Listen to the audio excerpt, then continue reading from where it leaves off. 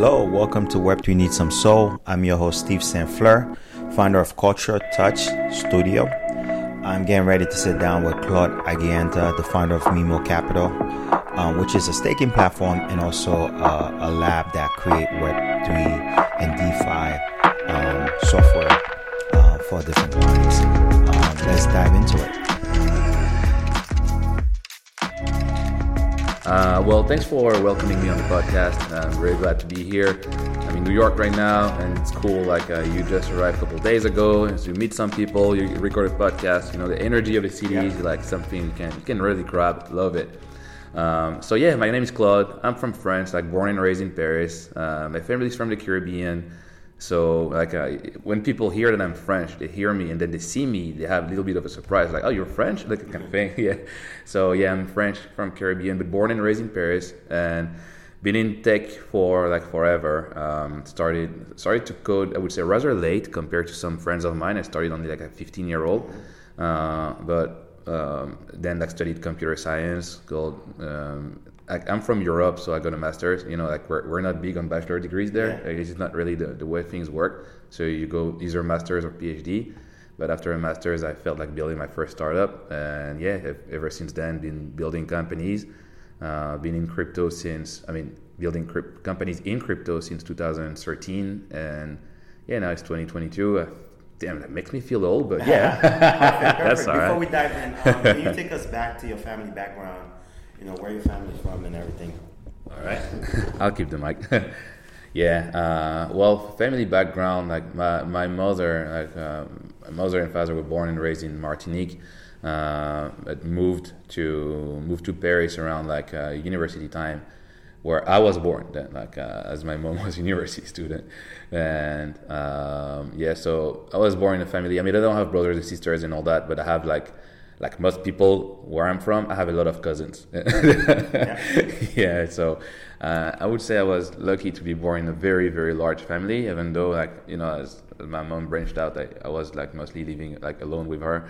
And I went from the biggest group ever to just me and my mom, and grew up at first in Paris, in the 13th, for those who know, so south of the city, close to Chinatown. Mm-hmm. Then moved got super lucky. Moved to a place where it's called Saint-Quentin-en-Yvelines. It's a place where essentially a new city that was built around a couple engineering centers of large French companies. So you would go to school there. You would go to primary school or junior high, and everybody's father was an engineer or something. I mean, my mom is not an engineer, but that was great to move to a place like that, because I think this is one of the reasons why I'm an engineer today. Take somebody from even though I was very poor, even though we didn't really blend in, mm-hmm. Just put a kid in this type of environment, and you will just absorb all your friends do programming after school and stuff like that, and you just learn. And today, well, I'm a tech entrepreneur and I code on weekends for fun, right? That's the thing. And it's I feel very lucky that my mom made this choice. I owe a lot of that to her. I'm saying that this type of personal story, as I know that your podcast is more about us than about only what we built. So that's the main thing. But yeah, I have to say I owe a lot to the city where I grew up. Right. Yeah. Now, you mentioned that diversity growing up in a community like that. How does that influence your entrepreneurial journey? Because I will assume that the fact that you was in that part of that community helped shape who you are today, right? How would that influence you? Yeah, I mean, of course, I will always be a form of a mix of where I was at different stages of my life, right? And between more poor neighborhoods of when I was young to this nice middle class area of when I was a teenager. I mean, this actually really helped build the entrepreneur in me, because you don't only see people as your neighbors, you see them as consumers, you see them as a potential market, and you're like, this is who I need to sell to. You realize that you're not going to sell to the hood. It's because they're not going to buy.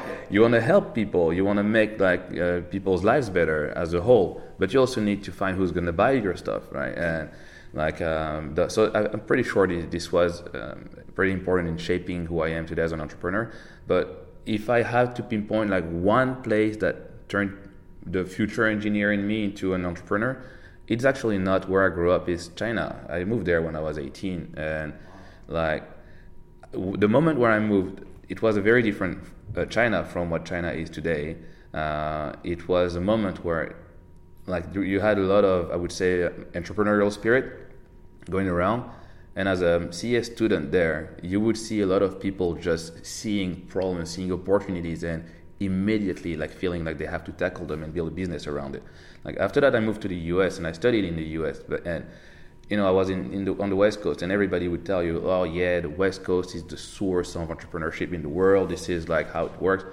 I have to say, like compared to what I felt when I was in China, the West Coast felt a little bit tame almost, like, because I've seen China at like peak entrepreneurship, where I've seen West Coast at a normal moment. So of course, I mean, overall it's still like, you know, like the US West Coast is US West Coast. There's no need to describe like how good it is for entrepreneurs. But I would say that being in a country that is facing this like massive wave of development at this moment is what turned me into an entrepreneur. Before moving to China, I just wanted to be an engineer solving good problems, and stuff like tough problems, and working in a large company and all that. After China, I was like, I can't just stand there. I need to change the world with my keyboard. That was kind of the thing, yeah. Perfect. Now, what was the first business venture that you got into? You know, now you mentioned that you moved to the West Coast. You started in China. What was the problem that you identified and you wanted to solve? It's, I mean, that depends on how we see first startup as first startup. I think before, I mean, I've done a lot of, I would say, startup experiments. I don't think they really qualify for describing on a podcast or something like that. But the first that I could really consider a startup was probably Cabotip. I was in Japan at that moment, and the problem that I had identified with my friends was that creators, like people like us, because we're creators. I mean, I've been a musician for my whole life. Like the other co-founders have, like, were one person who is a child of two painters. I mean, one painter and a photographer, and the other co-founder was an artist that is like mostly a visual artist. That is also like a guy who ran fashion brands and stuff like that. So we're seeing ourselves as a bunch of creators, and we tried to monetize our creation. Realized that all the ways to monetize creation were feeling very old compared to all the technology that we were seeing in front of us. And we're saying, like, what if we make a form of a social network where instead of upvotes you have cryptocurrency tips? So cryptocurrency, like, in our case, in our vision, was here to stay. It was 2013, and we were like, no, this is going to be the future and stuff like that. So we built that thing, like, obviously way too early. It didn't make much sense, but we still, we got funding. We got we got incubated in a really good place, and we met a ton of very smart people who are today, like, the network we're still building businesses. All right, back. All right, yeah, we just had a little bit of a technical accident. So I guess we're talking about the incubator. Yes. Yeah. Just like being in Japan in this incubator was pretty good. And in the end, I mean, we built this company that was somewhat successful when you look at the number of users, but it was not really successful as a business. So we wind it down and then decided to do something else. But yeah, to come back to the question. Your question was about what was the first problem that I wanted to tackle, right? And this problem was really like distribution of revenue, like among like creators. Like the issue that we were seeing really is that revenue was going to the platforms only. Creators were not making money. Like YouTube was making a lot of money. Creators were not making, like, remember, by that moment we didn't have as much options to make money from YouTube and Instagram and all those things. And it really felt like the platforms were owning too much of the pie, and the creators were not getting much. I would say, like, in retrospect, what we really didn't get is that the creators were expecting from the platform a way to connect with fans, not really a source of revenue. And the platforms were providing that to the creators. Revenue was just something that everybody was expecting to come from somewhere else. We wanted the platform to pay the creators. That was kind of the thing that we missed there. But however, this was still the first problem we decided to tackle. In general, I would say that harmonization of revenue sharing has been like kind of a drumbeat of all the type of businesses I've built. It was always like, well, those guys take a very large part of the pie. Either we look for a way to reduce margins and make it cheaper for everyone, or find a way to keep the margin and pay the other people on the thing. Like every business I've built was always centered around this type of thing, like really trying to harmonize and make, I would say, a revenue split a little bit more fair. Even what we're doing at Mimo today is like walking towards that direction. Now, what are you doing today? It sounds like, you've been in the space for a while. I know in the beginning there was a lot of challenges and stuff. Now, with what you're doing today, where did that idea spark? How did you guys come up with the platform, or what was the motivation there? Was it a spin-off from another business? So, from a purely, I would say, administrative perspective, it was indeed like a form of a spin-off of another business. But from an idea generation perspective, it's wildly different. It's really that it's not one of these sexy ideas that, I had a shower thought and that's a genius thing. Now it's like really way more down to earth. Like we look at data, realize that most of the crypto space was like really focused towards Americans or people who were thinking about living their lives in dollars or in volatile assets. Like it was either dollar or volatile assets. And when we looked at European users, which we were rather close to because a lot of the users of that company back then were from Europe, we realized that the thing would not grow, like crypto would not grow towards the masses if we didn't have a simple way to get like normal, like day-to-day crypto services around the euro. It sounds that it doesn't really make much sense because volatility of euro versus say dollar compared to volatility of dollar versus Bitcoin is very low. So like people would go, but as long as you exit the volatility of those big and volatile assets, staying in dollar is the same as staying in euro essentially. But it doesn't really represent the same when you talk to like the masses of people who have seen their like the swings of euro versus dollar during the pandemic, which was like very big. And when you talk to people who are living paycheck to paycheck, you go like, that maybe doesn't work if you lose 10% of your income because all your savings were stored in a currency that depreciated, or maybe you can make money the other way, but those were not like gains that you were like looking for. You were just looking for safety. And we're like, we need to build a form of a safety layer for Europeans. So a simple like euro stablecoin was something that we just saw that we needed to build. And it's not like the company is focusing only on making stablecoins. We're focused on making consumer products that are non-custodial and based on crypto only. Now, the first step to do this was a euro stablecoin. So we've built a euro stablecoin, and we picked like a reasonable model to build a euro stablecoin in the face of negative interest rates, which were the case when we started. Now the landscape is a little bit different, so we're going to expand our offering to make sure that we are, I would say, competitive with whatever the space can offer today, and we'll be able to offer tomorrow. But that was the real thing. Like we needed to have something that was like crypto, like a really crypto from the first principles. So not something centralized, something decentralized, not something that you would give us your money and we would give us a stable coin. We wanted something that is clear, like you mint your own stable coins. The goal was to create a proper crypto platform that is as peer-to-peer as it gets, and to build around layers around this, that some of these layers could be centralized, some could be decentralized, but essentially the platform itself does not need us to exist. Like it's a core principle in whatever we're building, that the core foundations of what we do not need us to exist.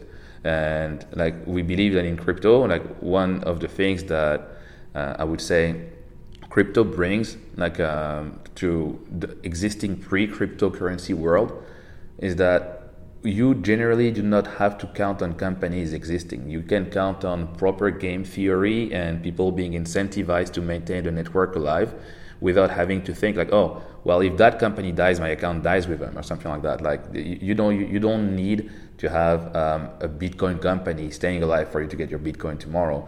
We're thinking things like when we build smart contracts and all that, we make sure that they do not depend on our existence for that, because startups die, but your account must not, and that's a key, right? That is amazing. That is amazing. Now, for someone that is not aware of, basically decentralized and the way your platform work, can you simplify the approach with your platform and everything, from not only the stable coin, but also the NFT aspect of it, the staking aspect of it? You just explain that a little bit. Well, again, let me first preface that by saying that the platform today, in its current state, is not really targeting the mainstream users yet. Like, we are, as a company, building a whole suite of software that will eventually reach the mainstream.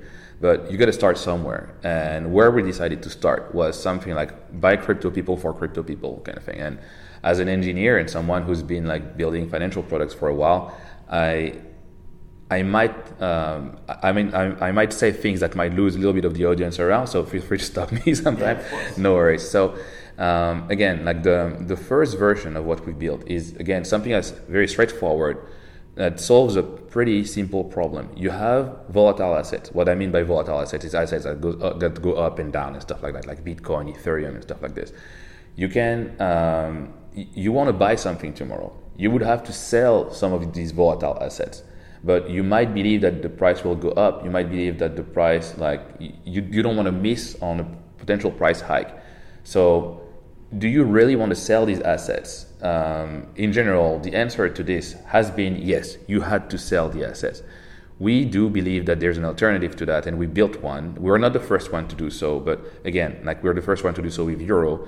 You deposit these assets in what is called a smart contract, so you just deposit them on chain, essentially.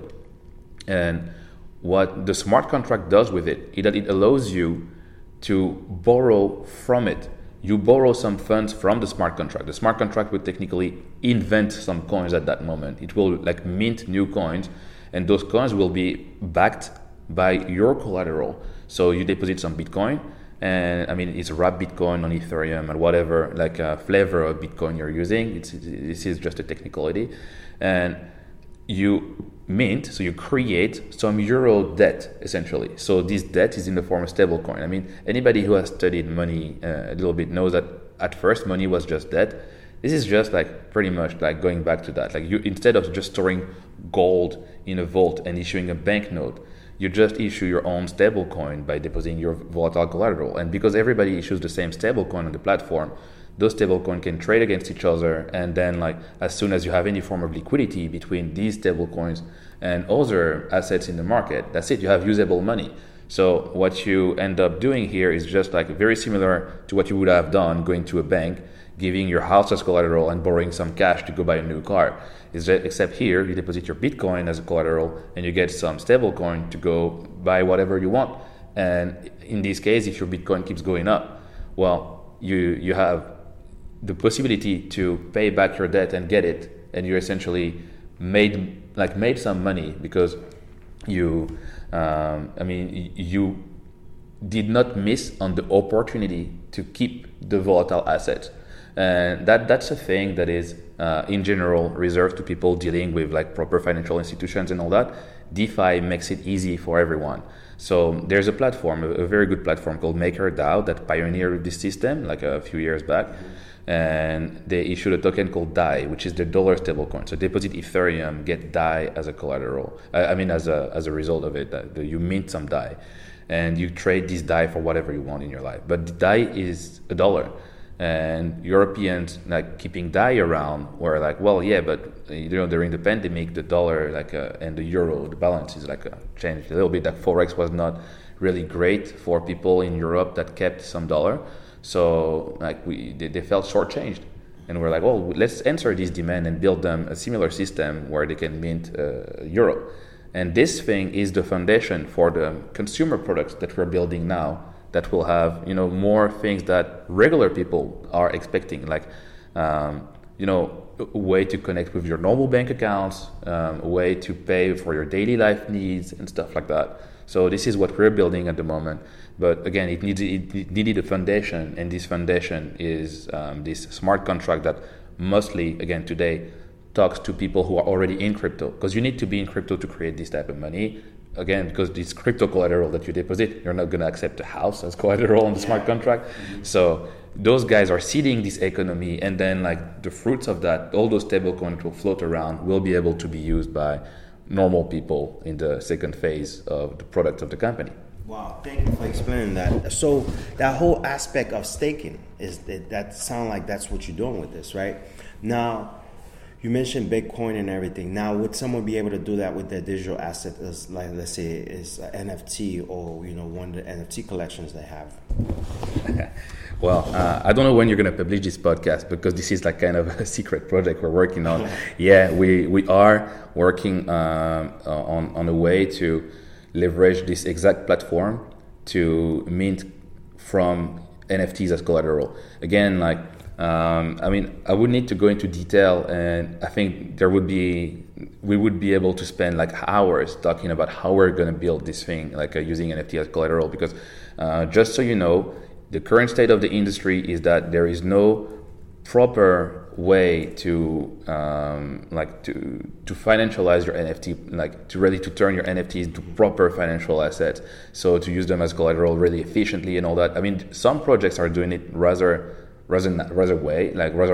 right, I would say. I mean, they're not doing it too bad, but there is a sense of, I would say, I would qualify of a primitive, like really the way of people to do this today feels very primitive. I'm not saying anything bad against the project doing that. It's just like, for anything in crypto, the first generation of protocols and companies solving a problem will always be somewhat primitive, because those guys need to solve a problem at hand, make sure they grab the market, they get the mind share, so they go with the first approach in general. And the current protocols doing that do it in a way that could sound rather inefficient to some people coming from a more of a DeFi approach. So we're trying to like innovate on these models. Again, the space of borrowing using NFT as collateral is so new that there's no guarantee of which model is going to win and all that. But we're going to try with our model, and we have a couple of nice things in, and we're just at this point, we're just hoping that we can make the community happy. And it's I mean, the good thing when you work with NFTs is that I would say the NFT communities among the crypto space are the one that feels the most like humane, and you feel like you're actually still like talking to people. You're talking with people who are just here to have fun. You're talking with a really wild bunch of people, and helping these communities is actually somewhat enjoyable. Like you really feel like you're talking with communities that are really responsive. They are really like eager to see what's going on. It's really reminiscent of crypto in 2017, where you had a lot of like communities that were going around, going crazy, like just trying to invent new concepts. It was very interesting. Like you can see some people are innovating for the sake of innovating. Some people are not even trying to solve problems. Sometimes it's a little bit of a fun thing to see. Like, I mean, we work on hard problems all day, trying to build, I don't know, savings accounts for people in places where it's really difficult to access like proper funds, proper accounts and all that. We work on many difficult problems, and sometimes like being able to escape that but still leverage our technology for other purposes is refreshing, right? And I don't want to subscribe to the theory of people working in the NFT are somewhat wasting brain time and all that. I don't think it's true. I think there is a space for everything, and it's just like now that people are waking up that crypto is just a space that has room for more than just financial products. Even though, well, we're somewhat financializing NFTs, but I mean, I do believe that the space will grow, and it will not only grow in the direction of building like only hard things. And NFT communities are a good way to remind us that, you know, internet is a place where we can do everything we want. That is amazing because I'm thinking the same way too. I think we are not seeing the possibilities of blockchain technology, and I think NFT is just one of those early things that bring early adoption to a lot of people that didn't know about cryptocurrency. It invite them to come into the party, but I also think like the next phase is going to be really find products that's really going to solve real world solution. Products that's really going to enhance people's lives and products that's going to really help communities and stuff like that. Now, with what you're doing, how you guys deal with regulation and compliance and stuff? Again, like that's interesting that you went from NFT to regulation, because you're talking about the most far west, really the most cowboy space in the entire crypto world to regulation. Just want to echo what you just mentioned a little bit earlier on the fact that NFT is very often like a gate, it's really a gate for people to get into crypto. We're seeing this more and more now. Like it's very interesting. Like we were looking for a way for crypto to grow in people's pockets. Like where they like, oh, well, we've been in the space for all this time.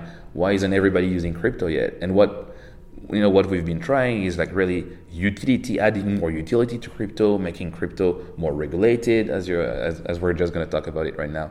And then like when NFTs happened, we realized that, well, we just needed this. This is what we needed. We just needed a place for people to have fun, because fun grows faster than utility when people live well. That's the thing. Like when people are in need, then they're looking for utility. But when people live okay, and people are mostly living okay, let's face it, people live fine. Most people can still pay rent at the end of the month. So even though we want to enhance their lives, it still means that a lot of people are still, they have iPhone and Android phones, and like they're living comfortably and all that. So they want to have fun. They want to distract themselves. And NFTs is bringing that. And well, therefore, it was a great way for a lot of people to get into crypto. So yeah, now to go back to the question about regulation, this one's a little bit like easier for me because I've built businesses in different spaces before. The previous business that I was working on is called Telcoin. I was a CEO there, and it's a business that helps people send money abroad, just like you would send a text. So you send money to a phone number type of thing. And well, if you want to send money, you want to send money that will be usable by the person on the other side, which means it has to be like in most countries still fiat money. If you're dealing with fiat money, you're dealing with regulation. So well, even though I'm a software engineer and all that, I had to learn from my lawyers, learn from my compliance people, and go through that. This experience we carried over when we've built Mimo, and Mimo is a regulated company in Europe, where we have a proper license to build the type of financial products that we're building now. However, the first step that we have right now, the first step, which is only allowing people to mint a stablecoin using their volatile asset as collateral, is not regulated, because this does not really deal with anything that is actually regulated in most places. You just have a peer-to-peer system where a smart contract mints some stablecoins, and this is not regulated today. So that part does not require regulation. However, our grand plan is still to build consumer tools. So this will require a proper regulatory scheme, which we already have underway. Oh, thank you for sharing that. Now, what we're seeing right now in the bear market that we're witnessing, and not only in the U.S. but all over the world, we've seen what happened in the crypto in the last few months with Three Arrows Capital, Terra, Luna, stablecoin, and everything. What is some of those things are showing you as far as what's happening with those companies, but also what are the learning that you're gathering from those companies? That's a good question. I think it's, if we want to answer such a thing, because this is not only a learning from us, that's a learning for the entire industry. You have to ask about sustainability of DeFi. DeFi is, at first, a way to decentralize finance. Of course, it's in the name, but it's a simple way for assets to flow freely between smart contracts and different platforms and really mostly autonomous organizations. users of DeFi came in like when the first platforms were here and were promised amazing things, and they got used to those things, so they wanted more. And if you keep asking people what they want, they will always tell you that they want more stuff, and people wanted to have more yield. And at some point, while some companies were providing more yield on their assets, and in order to offer things, sometimes you have to create you don't have to, but sometimes people will create unsustainable models in order to offer people what they want in the name of growth. And this is, I guess Terra is getting a very bad name because of that, but let's just take a step back and realize that this is unfortunately what's happening in most of the tech world. Like, everybody builds companies, fuels them with like a ton of cash, and does unsustainable things in the name of growth. It's just that Terra did it with money, instead of dealing it with, some products that are free to use and that will be fueled by nothing, and then hope that you can slap ads on your face and make money from it. And like most social media companies have been doing, like Terra has just been like fueling growth with unsustainable models. And so that's one of the things. Like that's the first bad thing. Like, it's a purely unsustainable business model. The second is that it's been democratized, like, to build financial services thanks to the blockchain. It's great. We've been opening the doors of usage, but also been opening the doors of building those things. Like, you don't need to be an economist and like a banker and all those things to build a DeFi platform. Like, it's really interesting, like, to open those doors. And what happened is, those guys have built a system. They told everybody how the system worked. However, it was written like black on white that this is a very risky system. Users decided to ignore it, like 100%. And the guys at Mimo.capital like clearly decided to ignore the warnings. Like, it was written. Some people are calling the Terra guys like scammers and all that.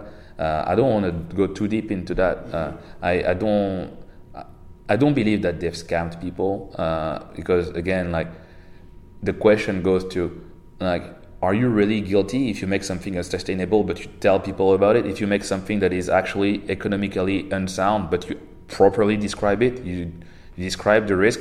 I do think that the documentation of the risk was a little bit light, to be fair. So, like, unless you were properly digging into it, you might have felt that the system was sustainable. We did warn our users multiple times when we were asked, like, why don't you take the Terra model? It's so efficient and so this and that. But, like, we don't believe that this is a sustainable economic model for building a stablecoin. So we built Mimo another way. And when you do things this way, well, you don't have the growth that those guys have experienced and all that. So I guess the learning for the space is that, you can grow really fast. Yeah, because you can decide to build very unsustainable businesses and systems and like economically unsound systems. However, well, you have risk. And what I hope is that not only the industry has learned, but also that the users have learned. What I've seen is that exchanges, for example, and large organizations in the space have learned a lot from that. Like, now, when you want to get a stablecoin listed on an exchange, they might have a lot more questions than before Luna. And I do think that, it might sound very Darwinian from that, but at the end of the day, everybody has the choice to make their system. Everybody has a shot at this. And we've built a sustainable stablecoin. And now when exchange talk to us, they're like, oh, actually your thing sounds right. Yeah, it sounds more right now than it did 6 months ago, but it's still the same system. So maybe we, as an industry, we've gained from that. Yes. So that is interesting, right? Now, how your platform is making it a lot more transparent for users to understand the risks and all that stuff. Yeah. What are some of the elements that you guys are putting in place? So, again, like, transparency is documentation and stuff like that. And I think it's a little bit of a difficult question, because you can be as transparent as possible about your system, saying, okay, we work like that, we work like this, but you don't want to trash other people's systems. I don't want to say like, yeah, Luna is going to die because this, and when that will happen, you guys will lose all your cash if you put it there. Even though this would be part of education, we can't do that because this is unethical and this is not great. So we just try to work as open as possible within the industry. And I think then like there's a little bit of a role of media to educate. Like we can educate you about us. We don't want to do the job of educating you about like other people because I mean, we can at best say that we don't believe in these systems. And I think that's where it stops for us. Like, not every company has this type of stance, right? Some companies will clearly trash their company doors and all that, but I don't really believe in that. I think this is also an unsustainable marketing strategy. So, let's educate people about what you do. That's what we're doing at Mimo. We're issuing content. We are trying to make proper educational content in the form of videos, in the form of like blog posts and all that. And then it's about us to grow and make sure this content reaches everybody who's going to use us. Like today, we have like some normal B2C customers like on chain, but we also have B2B customers who are like companies offering, I would say, more like centralized saving account type of products who are looking for ways to generate like revenue on their euro. And they play an intermediary role between us and the customers. So those guys have a duty to explain how this thing is working, and they're doing a great job. And the reason why I'm mentioning that is that if we want to do the job properly of educating the people about the risk of DeFi and all that, we don't have to work alone. We can work through partners. We can work through media. We can work through our the other companies distributing our products and stuff like that. And this is what we're doing. Oh, perfect. Thank you. So now, with the stable coin that you mentioned, are you guys looking to make, maybe not right now, but eventually to have in different exchanges and stuff? Is that something that you guys are working on? So the exact stablecoin that we have today, PAR, which is a euro stablecoin, is currently traded in a couple of exchanges, and we are not currently looking into increasing the number of exchanges where this coin trades, mostly because the European users do not seem to be looking for centralized exchanges to trade euro stablecoin that much at the moment. Like we are more taking a stance of wait and see. We know that Coinbase and Circle have released a euro stablecoin recently that is looking to get listed on exchanges, on more like centralized exchanges. We'll look into that. Today, we're more comfortable dealing with the decentralized space only. We are, however, considering building other stablecoins that will like follow other currencies, and for these currencies, we will reassess the need every time. Interesting. Now, what is the some of the chain that you guys are supporting on your platform right now? Yeah.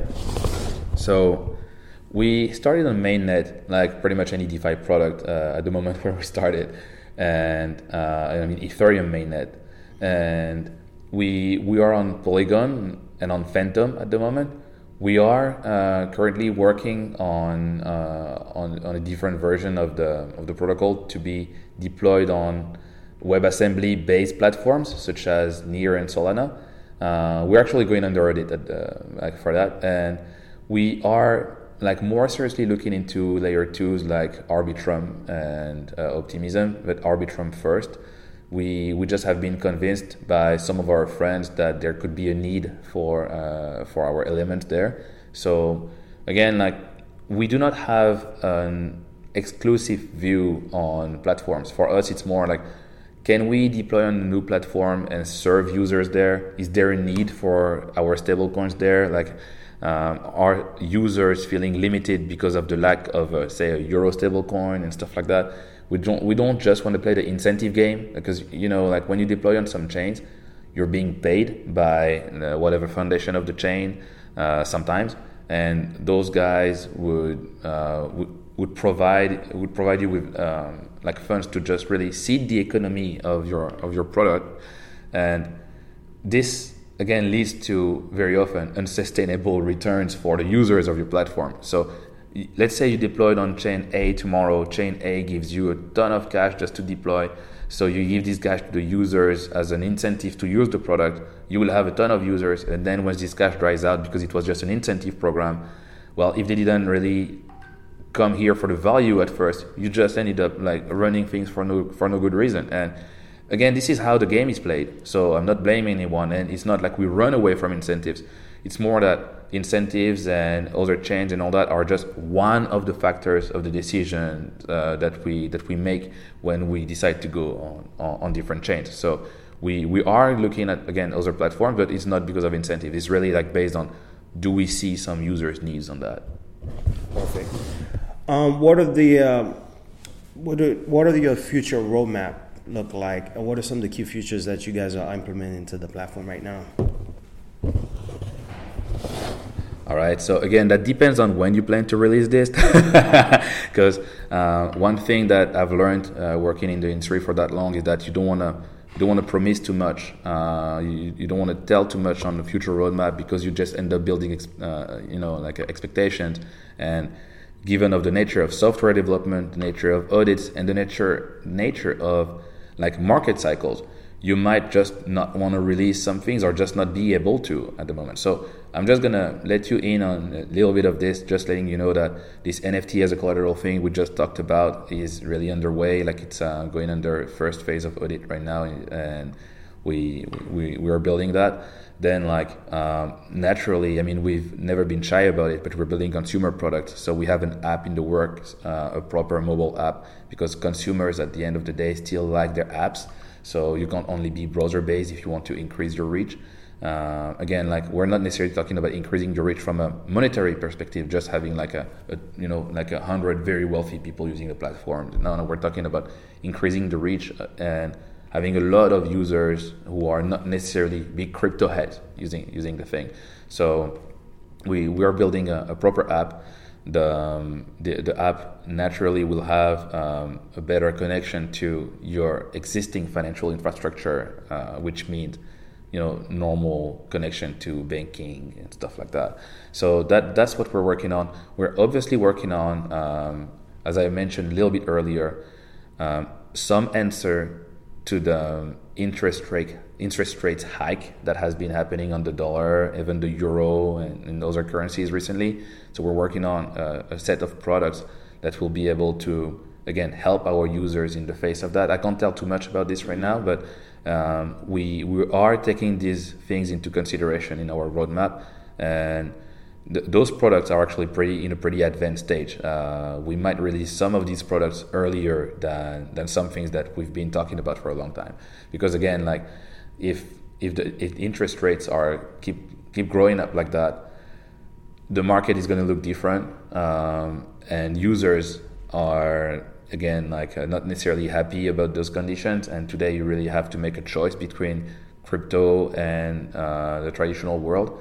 We again want to blur the lines and make sure that crypto always gives you the best. So that's the best I can say.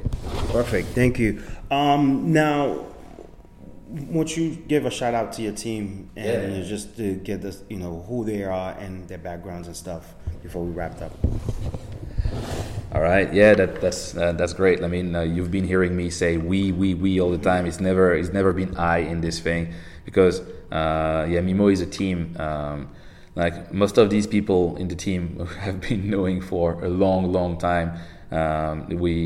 Today, a little bit earlier in a private conversation, you were talking about diversity and stuff like that.